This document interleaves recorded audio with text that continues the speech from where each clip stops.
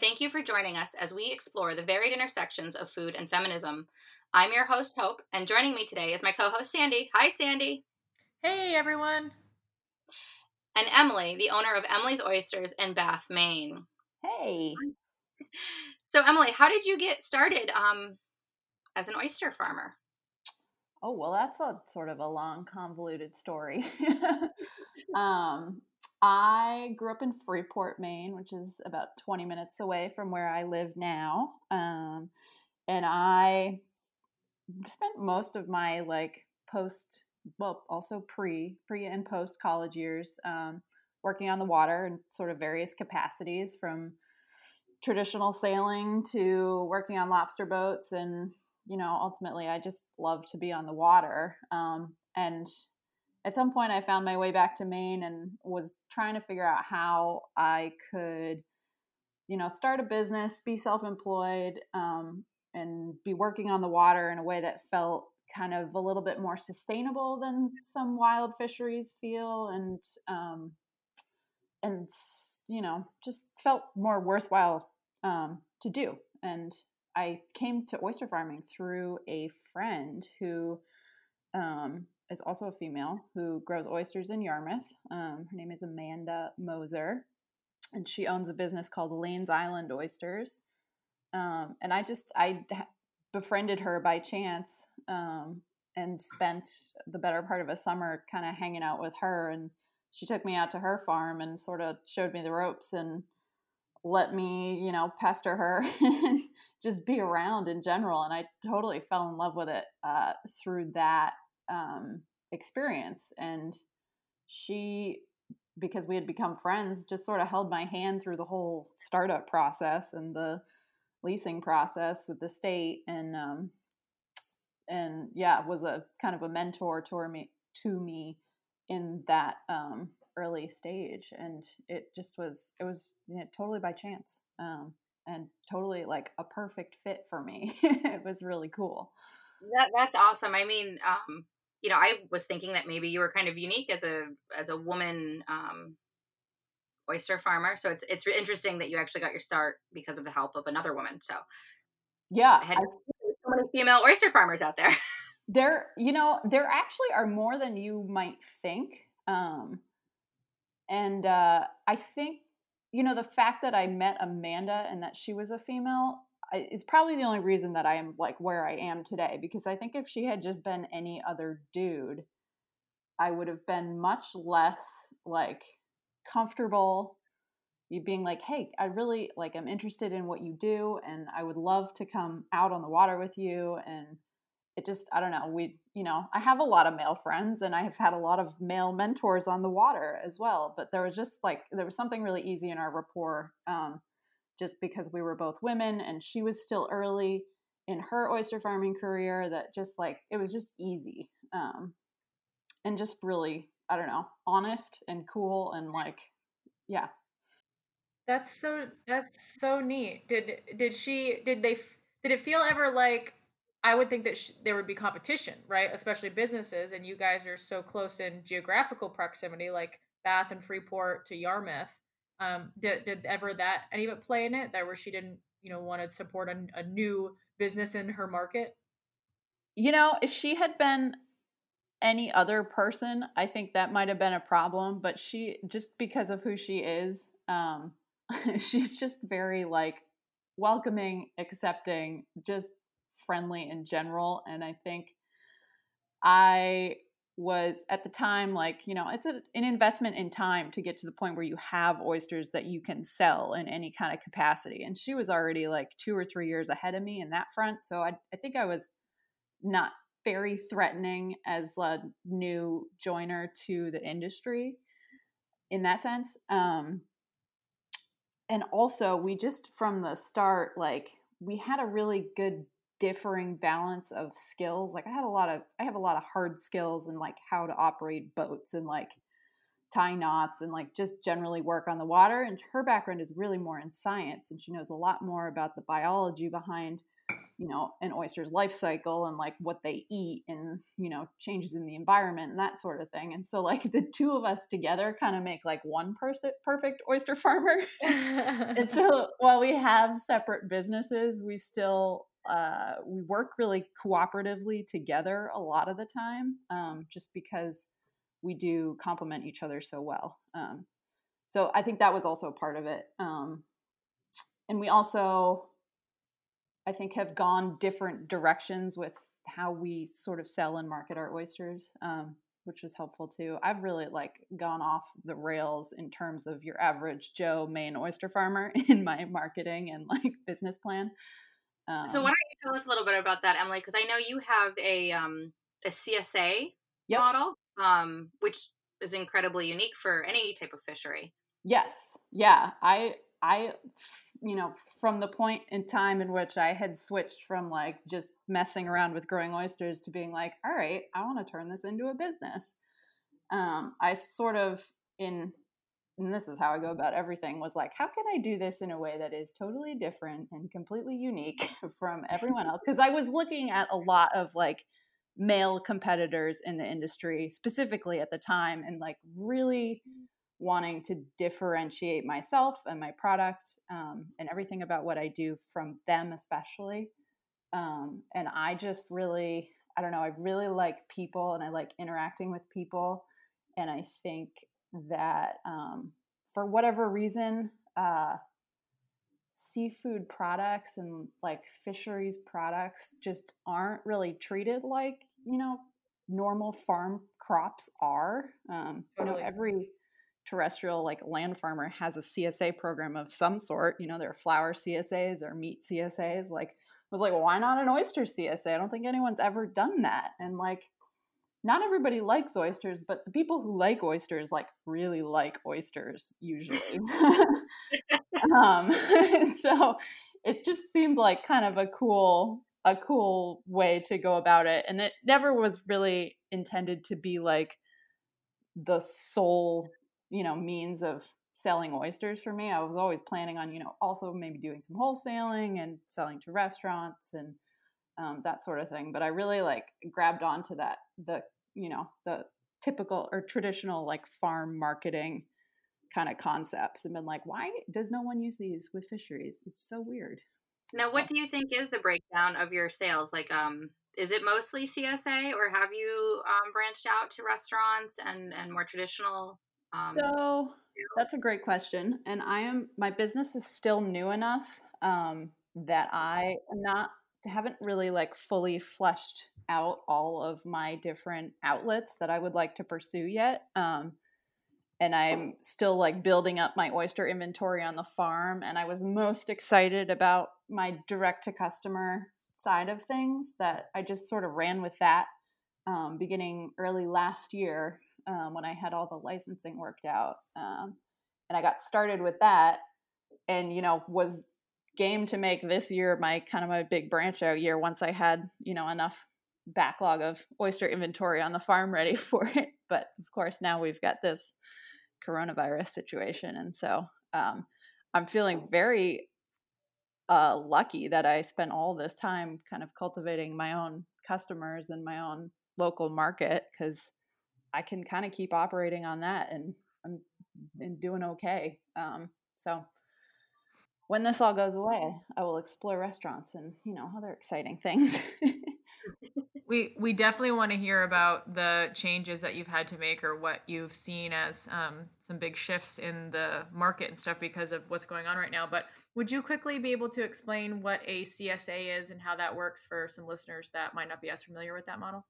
Yeah, absolutely. CSA traditionally stands for Community Supported Agriculture. I call it Community Supported Aquaculture because, Like that. and yeah, or CSF. Yep. Community supported fish, whatever. But the CS is the community supported, and the whole concept behind it is that you invest in a farm and in their product by paying ahead of time for a certain allotment of their product. And then, there's all kinds of different models out there. Some farms do like free choice. They let you pick whatever you want. You get a certain number of items every week. Some farms do it, in different, over different time periods, like it's a weekly pickup or a monthly pickup or whatever it is. And I because I haven't really had a physical location yet, I've been doing deliveries. I do one weekly delivery, and then customers can sort of, opt in or opt out. If they don't want oysters that week, they don't have to have them. Yeah. That's great. And the delivery part, I'm sure now is even more enticing for people. Yeah. Can you tell us about how coronavirus has affected you, or maybe not? Maybe I saw your Instagram post and you said that the oysters could really care less what's going on in the in the environment, economy right now. What's changed or not for you? It's been a really interesting time. As I think I said earlier, I feel really lucky that I had a whole little gaggle of customers kind of already and had spent time sort of building up some name recognition for myself. And I really, my my business has actually increased over the last 4 weeks or so. Yay! I'm clapping. Yeah. You can't see me, but I'm clapping. Yeah, it's been really cool, and it's been I think a combination of things, of just like me being aware that people are home and trying to be a little bit more present on social media, and a lot of my existing customers telling their friends and like sharing pictures of the oysters that they got from me on social media, and just been sort of a combination of things. But it's been really, really cool to see people be excited about buying local products directly from the producer, even like, in the midst of a crazy crisis. And it kind of makes sense. I mean, it is easier if I bring you food, you don't have to leave your house. Right, right. And delicious food like oysters that maybe make people feel like it's a little special, or it's a nice Yeah. way to celebrate something and maybe feel a little bit normal. Yeah, totally.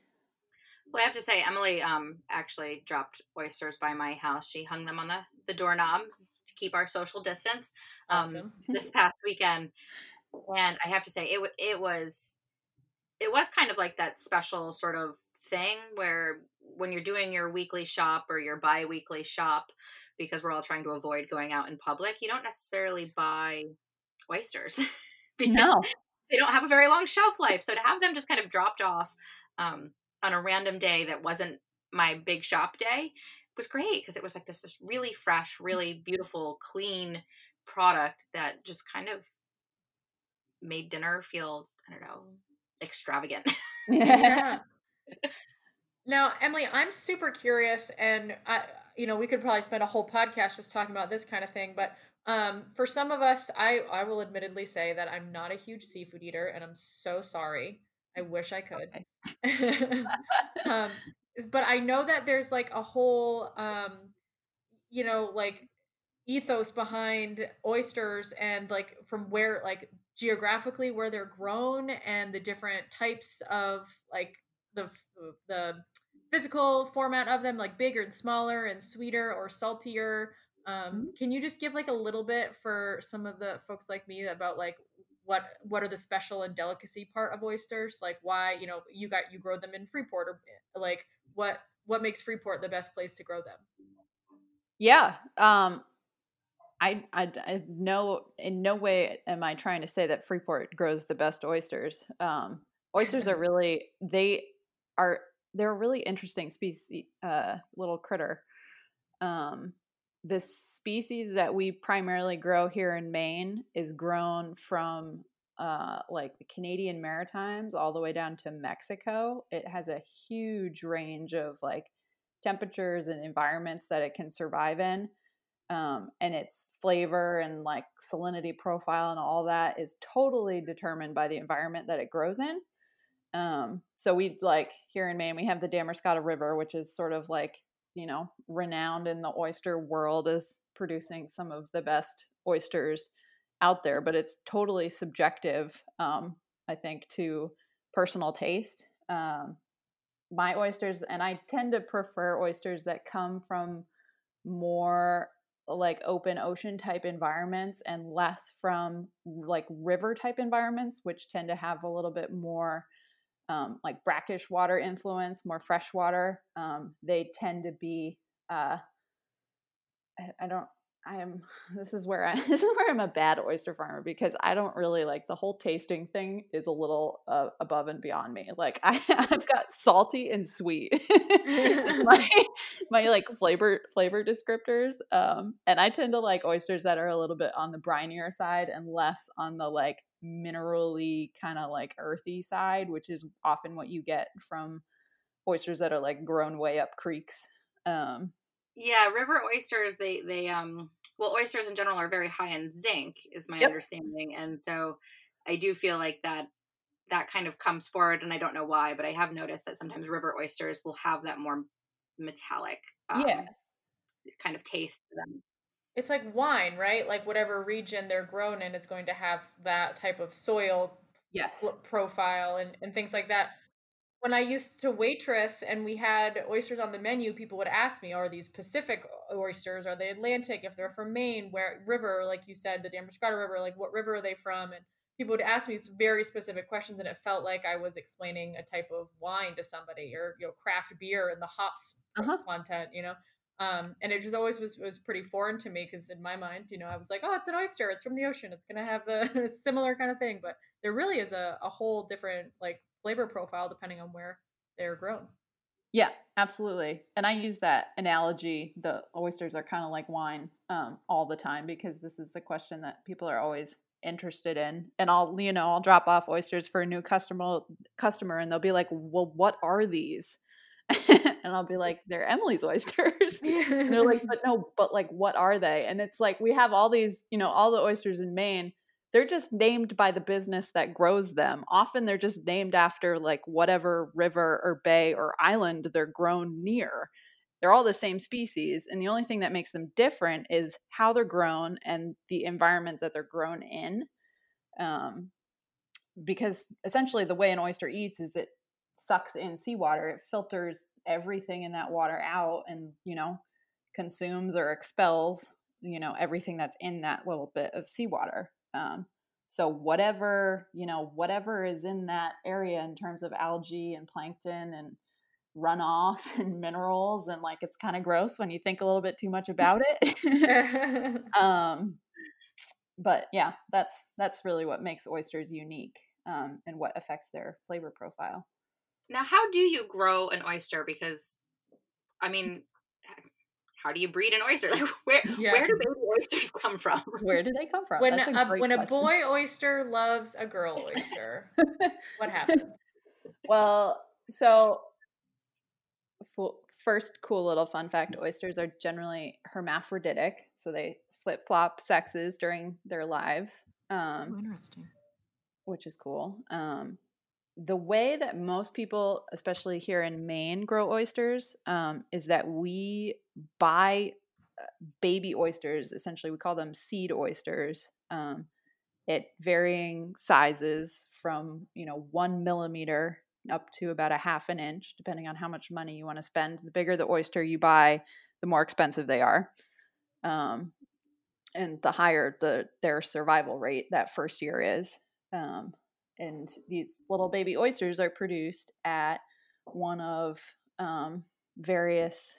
We have, I think, like maybe 3, maybe 4 hatcheries in the state now, Cool. that essentially just like crank out baby oysters by the millions in the early spring. And they get, delivered, dispersed, mailed to oyster farmers. And I take them. When I get them this year, I'm starting with 3 millimeter oysters. So I'm getting a whole, I think, 100,000 3 millimeter oysters. So it's gonna like look essentially like a bag of like large sand. 100,000? 100,000. Wow. And Okay. yep, and I'll probably lose some of them in the growing process, this first year especially. Some just Is there won't like make an it. expected survival rate? There probably is, and I'm not going to remember what it is. But I seem to lose like maybe 5% in the first year. Well, that's not too bad. No, it's not. And it all, generally comes down to how meticulous I am in like keeping them clean and keeping the bags that they're stored in their early days like free of gunk and algae and anything that might obstruct them from, opening their little mouths and filtering water. And then, you asked, how do you grow an oyster? And the answer to that is that there are like lots of different ways to grow oysters, a whole slew of different practices that you'll see just here in Maine. It seems like primarily folks tend to grow them on the surface using different kinds of gear that float. Essentially, they're just like floating mesh bags that you keep the oysters in. As they grow, they get bigger mesh hole sizes to allow seawater in for them to filter. And you kind of keep them floating on the surface where you can keep an eye at them, you can get at them and tend them that way. But there's also, all kinds of gear that's designed for sitting on the bottom. Some people grow oysters out to like 1 inch or 2 inches on the surface, and then they actually bottom plant them. So they scatter them on some mud flat somewhere, that they have access to, Cool. And let them just grow in the environment. It's kind of the way they would naturally. I do a combination of things. I tend to keep most of them on the surface. I have some experiments in bottom planting going on that I'll go snorkeling for this summer and see how they're doing. That's really neat. I think that they're like, and I've heard a lot about oysters that they're really environmentally positive, right? Yes, they are. They are super. There's almost nothing that is bad about oyster farming, I want to say, although people would argue differently. But they filter seawater in. Often in the process, they remove from the environment things like nitrogen that humans are kind of responsible for overloading the bays and coastal waterways with. It's a byproduct of runoff from like farms and roads and stuff like that. So they essentially clean the water is how most people will put it in simple terms, which is true. And then the other thing that's really cool about them is that I don't have to feed them or, I don't use any fertilizer. There's no like antibiotics or anything that goes in to an oyster farm.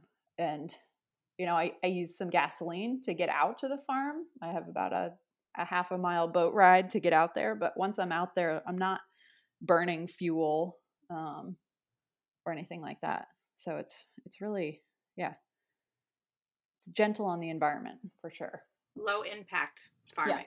Yeah. It's definitely something we need for sure. Definitely. Now you said that Amanda had helped you kind of negotiate all the leasing and everything. And this is something I've always wondered. I grew up inland in Massachusetts, like 3 hours from the coast. Mm-hmm. So I'm just totally baffled by how fishermen's and fish farms, just different people who share the coastal waters, how that's negotiated, how the leasing process happens. Like, so how do you get to say that, like, I get to put my oysters here in this water? Yeah, it's a great question, and it's really, really complex. Yeah, I feel like leasing, like fisheries and marine leasing, is like pages and pages of documents, and like anything I've tried to look up online it seems really, really complex. Oh, yeah. The public resource for it is the Maine Department of Marine Resources. They have an aquaculture tab on their website, and it just like it is the most intimidating, baffling, like hard to understand nightmare of a website I've ever encountered. Well, maybe try to explain it. I'll try to like pare it down for you, because I think it is important for people to like kind of have a vague understanding of, because essentially the ocean is state owned property. It's not, no part of the ocean below the low tide line is owned privately. And I don't own my farm. I essentially rent from the state a little plot of, ocean bottom and it's, subject to a really stringent process of essentially, like eliminating and proving that there are no other pre-existing uses for that area, that I'm not getting in anyone's way. I'm not taking away from any other fishery that could possibly exist there, or, not obstructing navigation, not encroaching on an essential habitat or an endangered habitat of any kind. So there's this big long checklist, and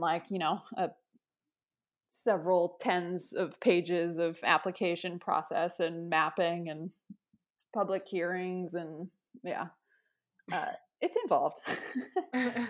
Well, we appreciate you going through all of that legal issues to bring us oysters and everything. I think you're right that some people probably don't understand the lengths and the requirements, and probably the permitting process and all that goes into it. It's more involved, it seems like, than just buying a piece of land might be. I'm sure there's obviously issues there, but renting intertidal land from the state sounds a little more complicated. Yeah, it's not really a walk in the park, but it's not so bad either. Our state is they're pretty organized and supportive and mostly helpful. Yeah, That's great. Yeah. Switching gears a little bit, you mentioned, at the beginning, talking about your relationship with Amanda and how she really helped you, and that was really paramount for you to getting your farm started. What other roles and qualities do you see that women bring to this industry that are unique and valuable? It seems the sense of collaboration was definitely one. What else do you think that women bring that it's unique to this marine industry? That's a great question. I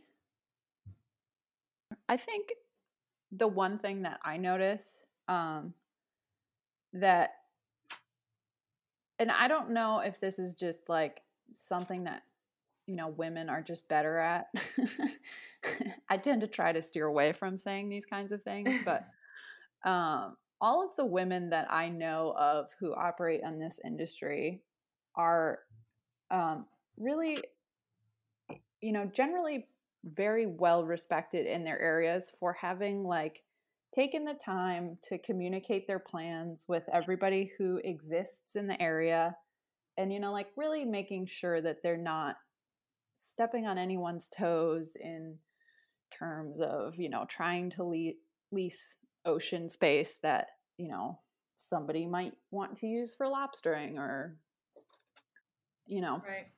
just generally, I find that the women that I interact with in this industry are better equipped to collaborate and communicate, especially with people in the area who might also, have some interest or some stake in whatever space they're using, or whatever their market might be that they're trying to pursue, or any of those things. I think that is the biggest thing that I've noticed.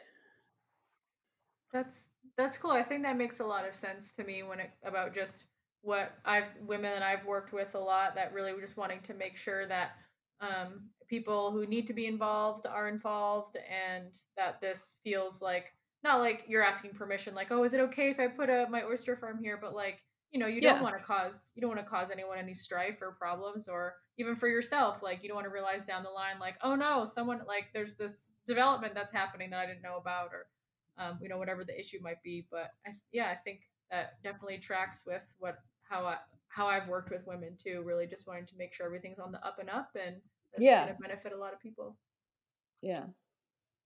I've never had any female sea farmer try to pull any shisty business on me, and that is just, unfortunately, is not the case with some of my nearby male competitors and colleagues in the industry at all, which is interesting, I think. Yeah. So yeah. Have you had any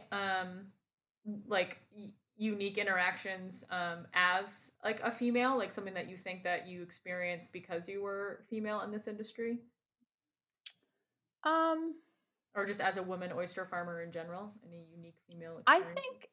I think it gives me kind of an interesting edge in the marketing department, because I think I stand out for being a female in this industry. And I think that, and anytime, and, I've worked my whole life on the water on boats in entirely, male dominated sectors. And I think always is the case that people are like, whoa, like you don't look like all of your, crew members, or, you don't look like most other stern men on lobster boats.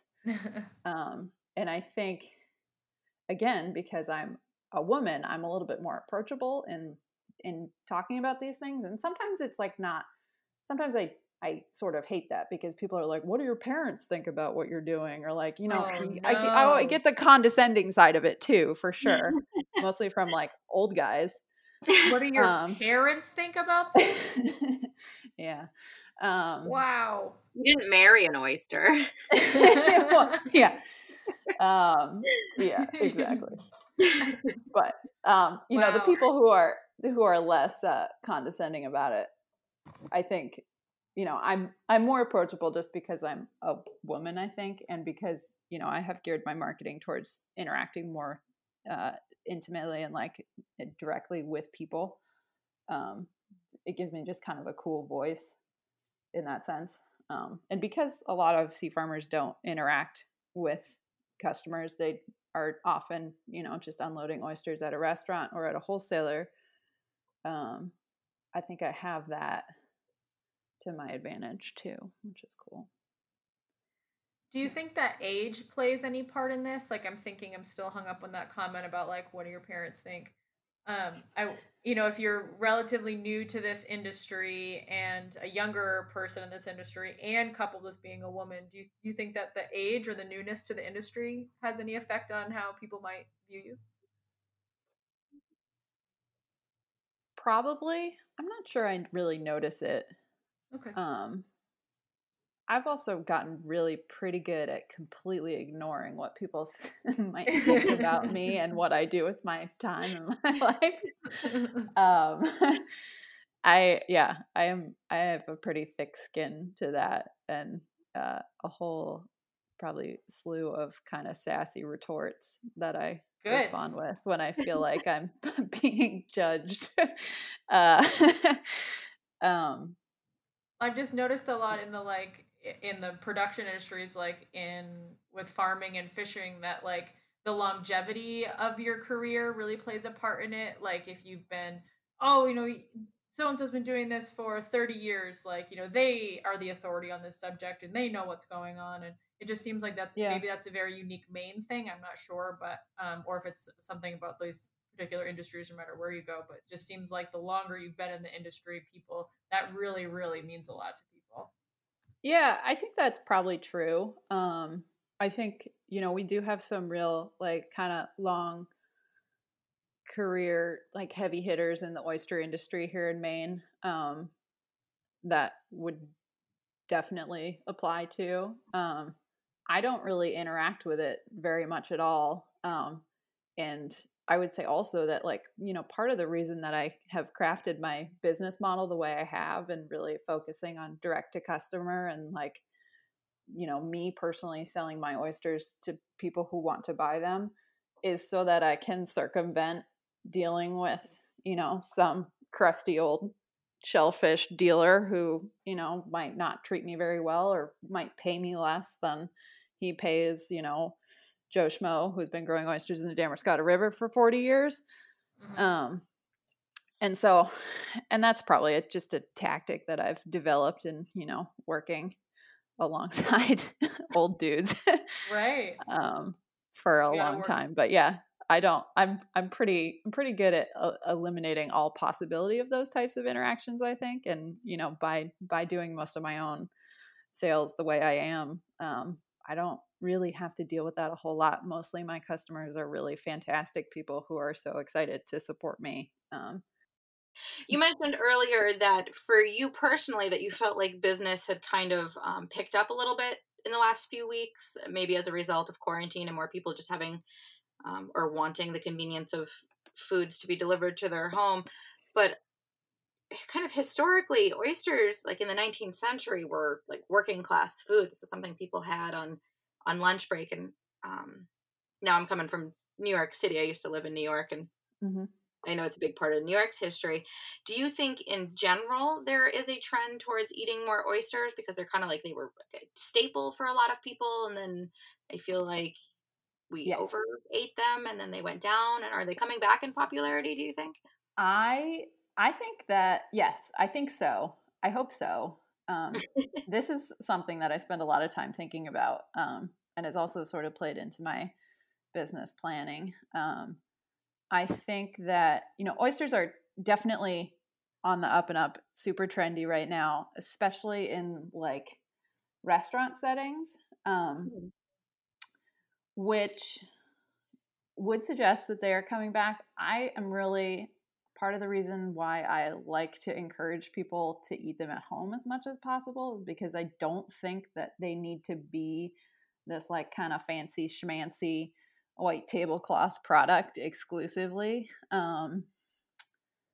Because they are so good for the environment, they're a really healthy source of protein, and it's like really easy to grow huge volumes of them. Maine does it every year. The number of oysters we produce in the state is like exponentially increasing every year. The industry is really growing, which would suggest hopefully that we can also kind of increase the demand for them. I think that there's definitely potential for them to become more of a regular like home dining seafood staple, and that the only barrier to that is like making them a little bit more accessible, and a little bit maybe cheaper, which is something that I can do now that I'm licensed to deal directly with customers and do my own sale, my own retailing. I can offer them at prices that are, more often than not, way cheaper than they're going to be at a restaurant or even at a, a seafood market. And I I will think tell that you that my 8-year-old niece like frequently requests oysters for that's any awesome. sort of occasion. Yeah, Yeah. and my sister is like, "You've got to be kidding me. You're 8." And no other 8-year-old is like, "So, could I get oysters on my birthday and Sunday and Christmas and every holiday?" That's awesome. I love Well, that. I tried to get my almost 3-year-old to eat one on the half shell. Mm-hmm. And this is, my children love pate and olives and you know squid. It is Mm-hmm. one of their favorite foods. So I really thought that he would go for it, but he kind of just licked it and then so maybe next time. Oh, that's funny. You know, find him a little special accoutrement to go on top, like put something that he'll really like on top of it. Yeah, Cocktail sauce. I just prepped it the way I was eating it, which was just a little tiny bit of cocktail sauce and lemon, and that's probably not his favorite way to have it. Which kind of brings me back to, we're talking about how to like increase the popularity of an oyster, and I feel like so many people um, only think about them on the half shell, and so then they're thinking of like this raw, cold, kind of slimy thing. Yep. And that's not super attractive for most people's palates.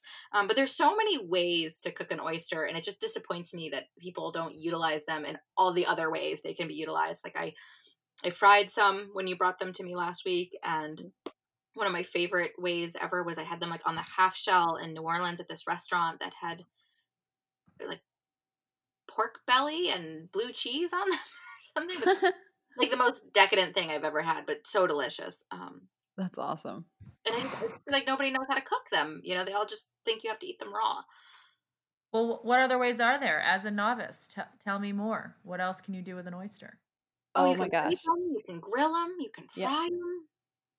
Um, Emily, how do you eat your oysters? I am not going to be helpful in this part of the conversation because I love them raw. Although I think my second favorite thing to do with them is to grill them, mostly because when I get lazy and I don't want to shuck them, essentially, if you put them on the grill, they shuck themselves. And you mean put them on the grill in the shell? Yeah, you just stick them on the grill in the shell, the cup side of the shell down, resting on the grate, and they just like steam in their juices. And when they're done, the shell pops open. It's pretty great. Yeah, most people don't realize you can do that with most like uh, shell fish, Shellfish, yeah. like clams or mussels, or you can totally throw them on the grill and they'll just kind of steam, and they're wonderful, and they get like this smoky flavor too, and they take just a little bit, like a little bit of time. Yep. Well, I consider myself like I know my way around a kitchen. Okay, I'm not by no means a gourmet chef, and this might show why some people are very. If you don't understand, some other parts of cooking, you might not understand some of like an oyster or something. Whenever someone has said like a grilled oyster or a grilled clam, I've never understood it because I'm like they're going to fall through the grates because I'm picturing taking the like slimy oyster out of its shell and putting it on the grill, and that is what I had been picturing every single time until this moment. Well, Sandy, when quarantine's over, we're gonna have a big something, a big, I don't know if you call it a barbecue or whatever, fish a big fry. gather at my house, and there will be grilled shellfish.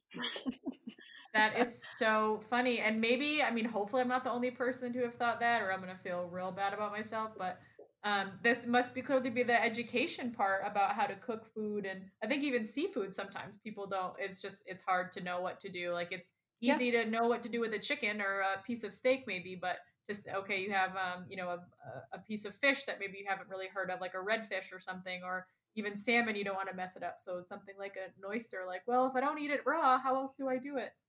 Yeah, totally. I think that's where I have a really kind of cool, unique opportunity too, as like, you know, being on this first term basis with all of my customers right now. And that I can field all these questions, and I often get a like, so what else? Like, what, how else can I eat these?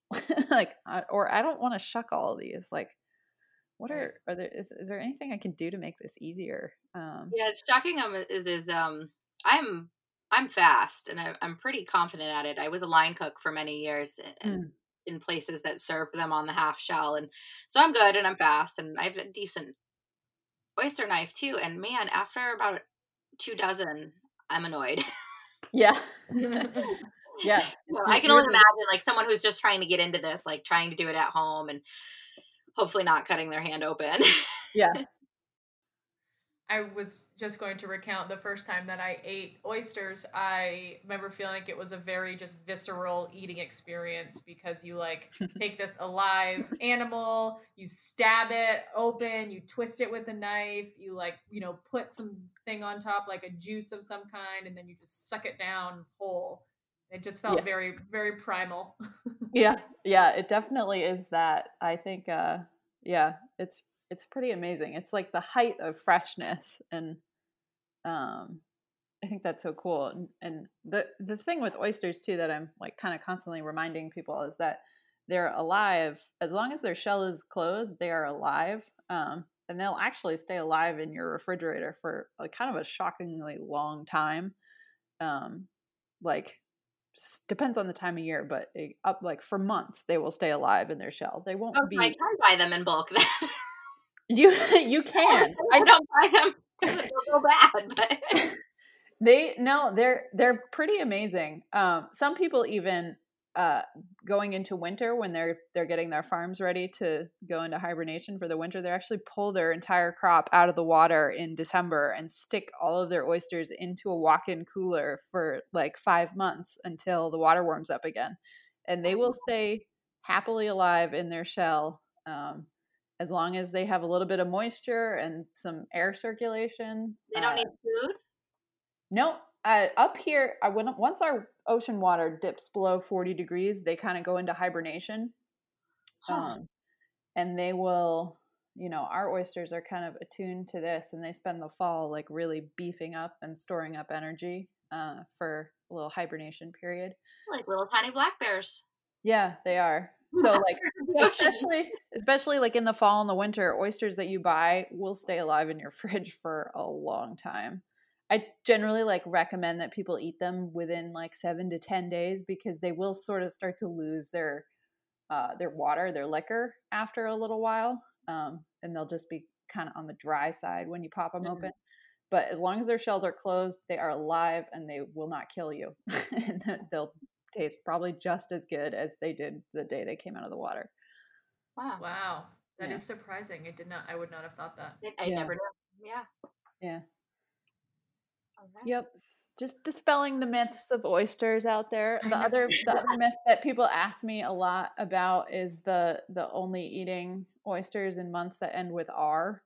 I have heard that. That is not a thing anymore. I Why don't wasn't it? I don't understand. They I don't used understand that. to say that you should only eat oysters in months that end with R, I think, right? And that's what, October, November, December, September, Right. October, November. And that was because of primarily because of poor refrigeration. In the colder months, oysters kept better, they stayed alive longer, and they were safe to eat. Oysters that are mishandled in summer months, they can have kind of exploding bacteria inside their shells, in the little critters themselves, that can make people sick. But modern refrigeration has made that kind of not a problem anymore at all. So Wow, so that is an old school myth. Real old school. yeah, It's still prevalent though. I've heard it like kind of people recently. people still say it. It's just not. It's Not not. true. And harvesting regulations and like recording harvest times and temperatures and all that are so strict now that like you'd really have to be a major violator, and whatever restaurant or dealer is buying this shellfish has to really be negligent in order for something to like go wrong in the handling of a fresh oyster during the summer. So Wow. Huh. That's Yeah. really good to discuss that too, about the like safety regulations, because I wonder if that is maybe even a small mental barrier for people of like, well, like how do I know if it's safe? How do I know if it's safe? yeah. I've heard similar things about people wanting to can their own food. Like, oh, I'd love to do some can, my extra tomatoes or something, but I don't know, how my like what if I don't do it right and they grow botulism or something, So Then I your think can people is pretty bulgy. have Yeah. right, and the smell might be different. Maybe I don't know, but I'm wondering if maybe some of the safety things, if there's this thought around oysters that they could potentially have bacteria, um, people won't know how to ask about it. So do you want to just take like a minute or two and like talk about what some of the safety stuff is that Maine does and that you do? Yeah, I mean, essentially, it is it's a temperature thing. As long as oysters are kept refrigerated, uh, and eaten pretty soon after they've been shucked, if they're going to be consumed raw, they're totally safe.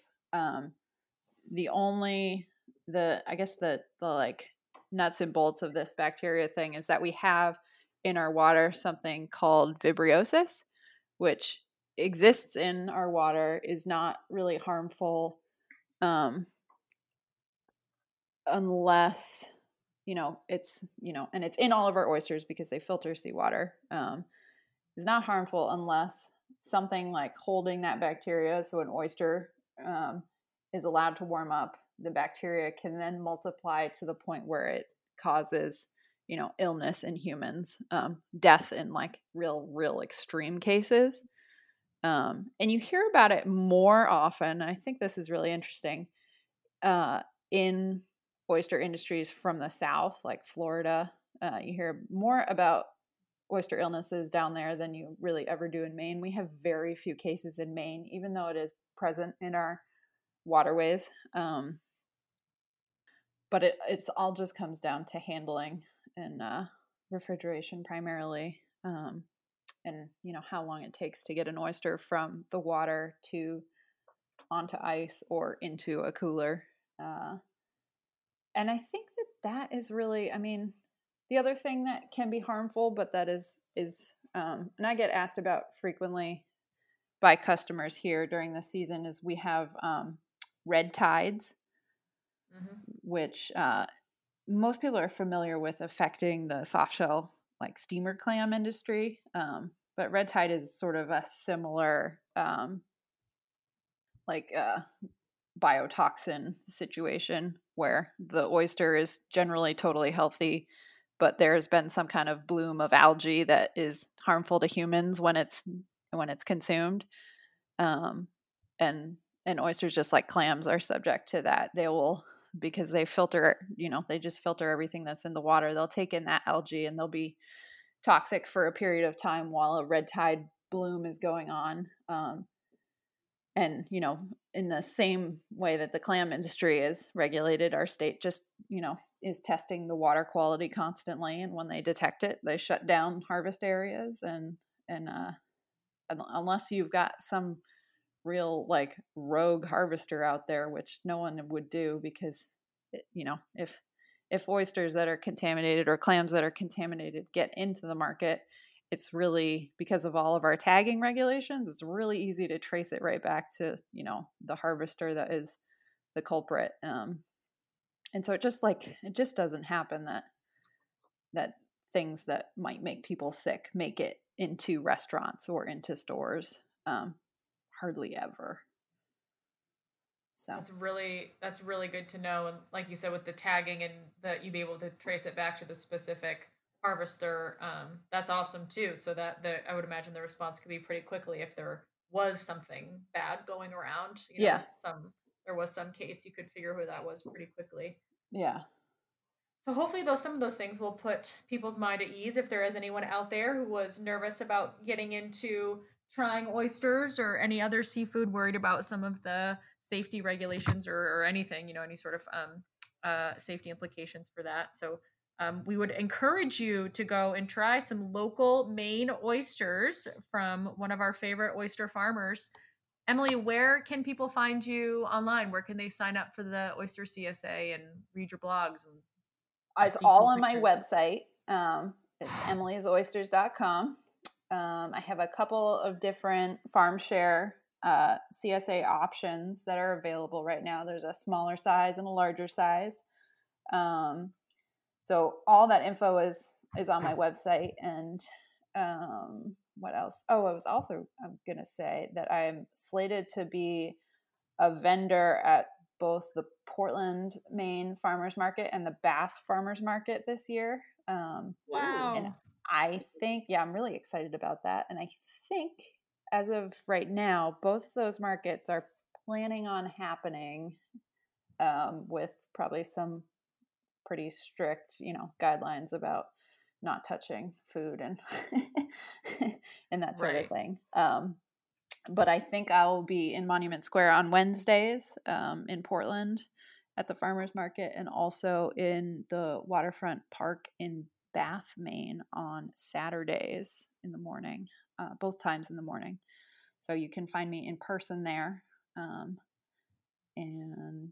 my Instagram and Facebook is Emily's Oysters. Everything is just Emily's Oysters. That's good. There wasn't a second Emily's Oysters out there to compete with. Nope, none. No competition yet. Well, we do hope that those farmers markets absolutely get up and get going for your sake and for all of us too, who want other Maine products and love being able to go down to a farmer's market and get those. So we definitely have our fingers crossed that all this is not going to affect all our situation right now. We also wanted to let folks know that Femadish, you can find us on Instagram at Femadish and on our website at femadish.com, and you read our blogs and see the history behind some of the stuff that we've been doing and learn a little more about Hope and myself. So please go and check us out on Femadish on the internet while we are doing all this virtually. And hopefully someday we will be able to have a really great in-person meeting and be able to meet all our listeners out there in person and Emily too. So thank you so much, Emily, for coming on today and chatting with us. This was really cool to learn a little bit about the oyster industry from you. Yeah, you're so welcome. Thank you so much for having me. And thank you, Hope, and we will see you next time.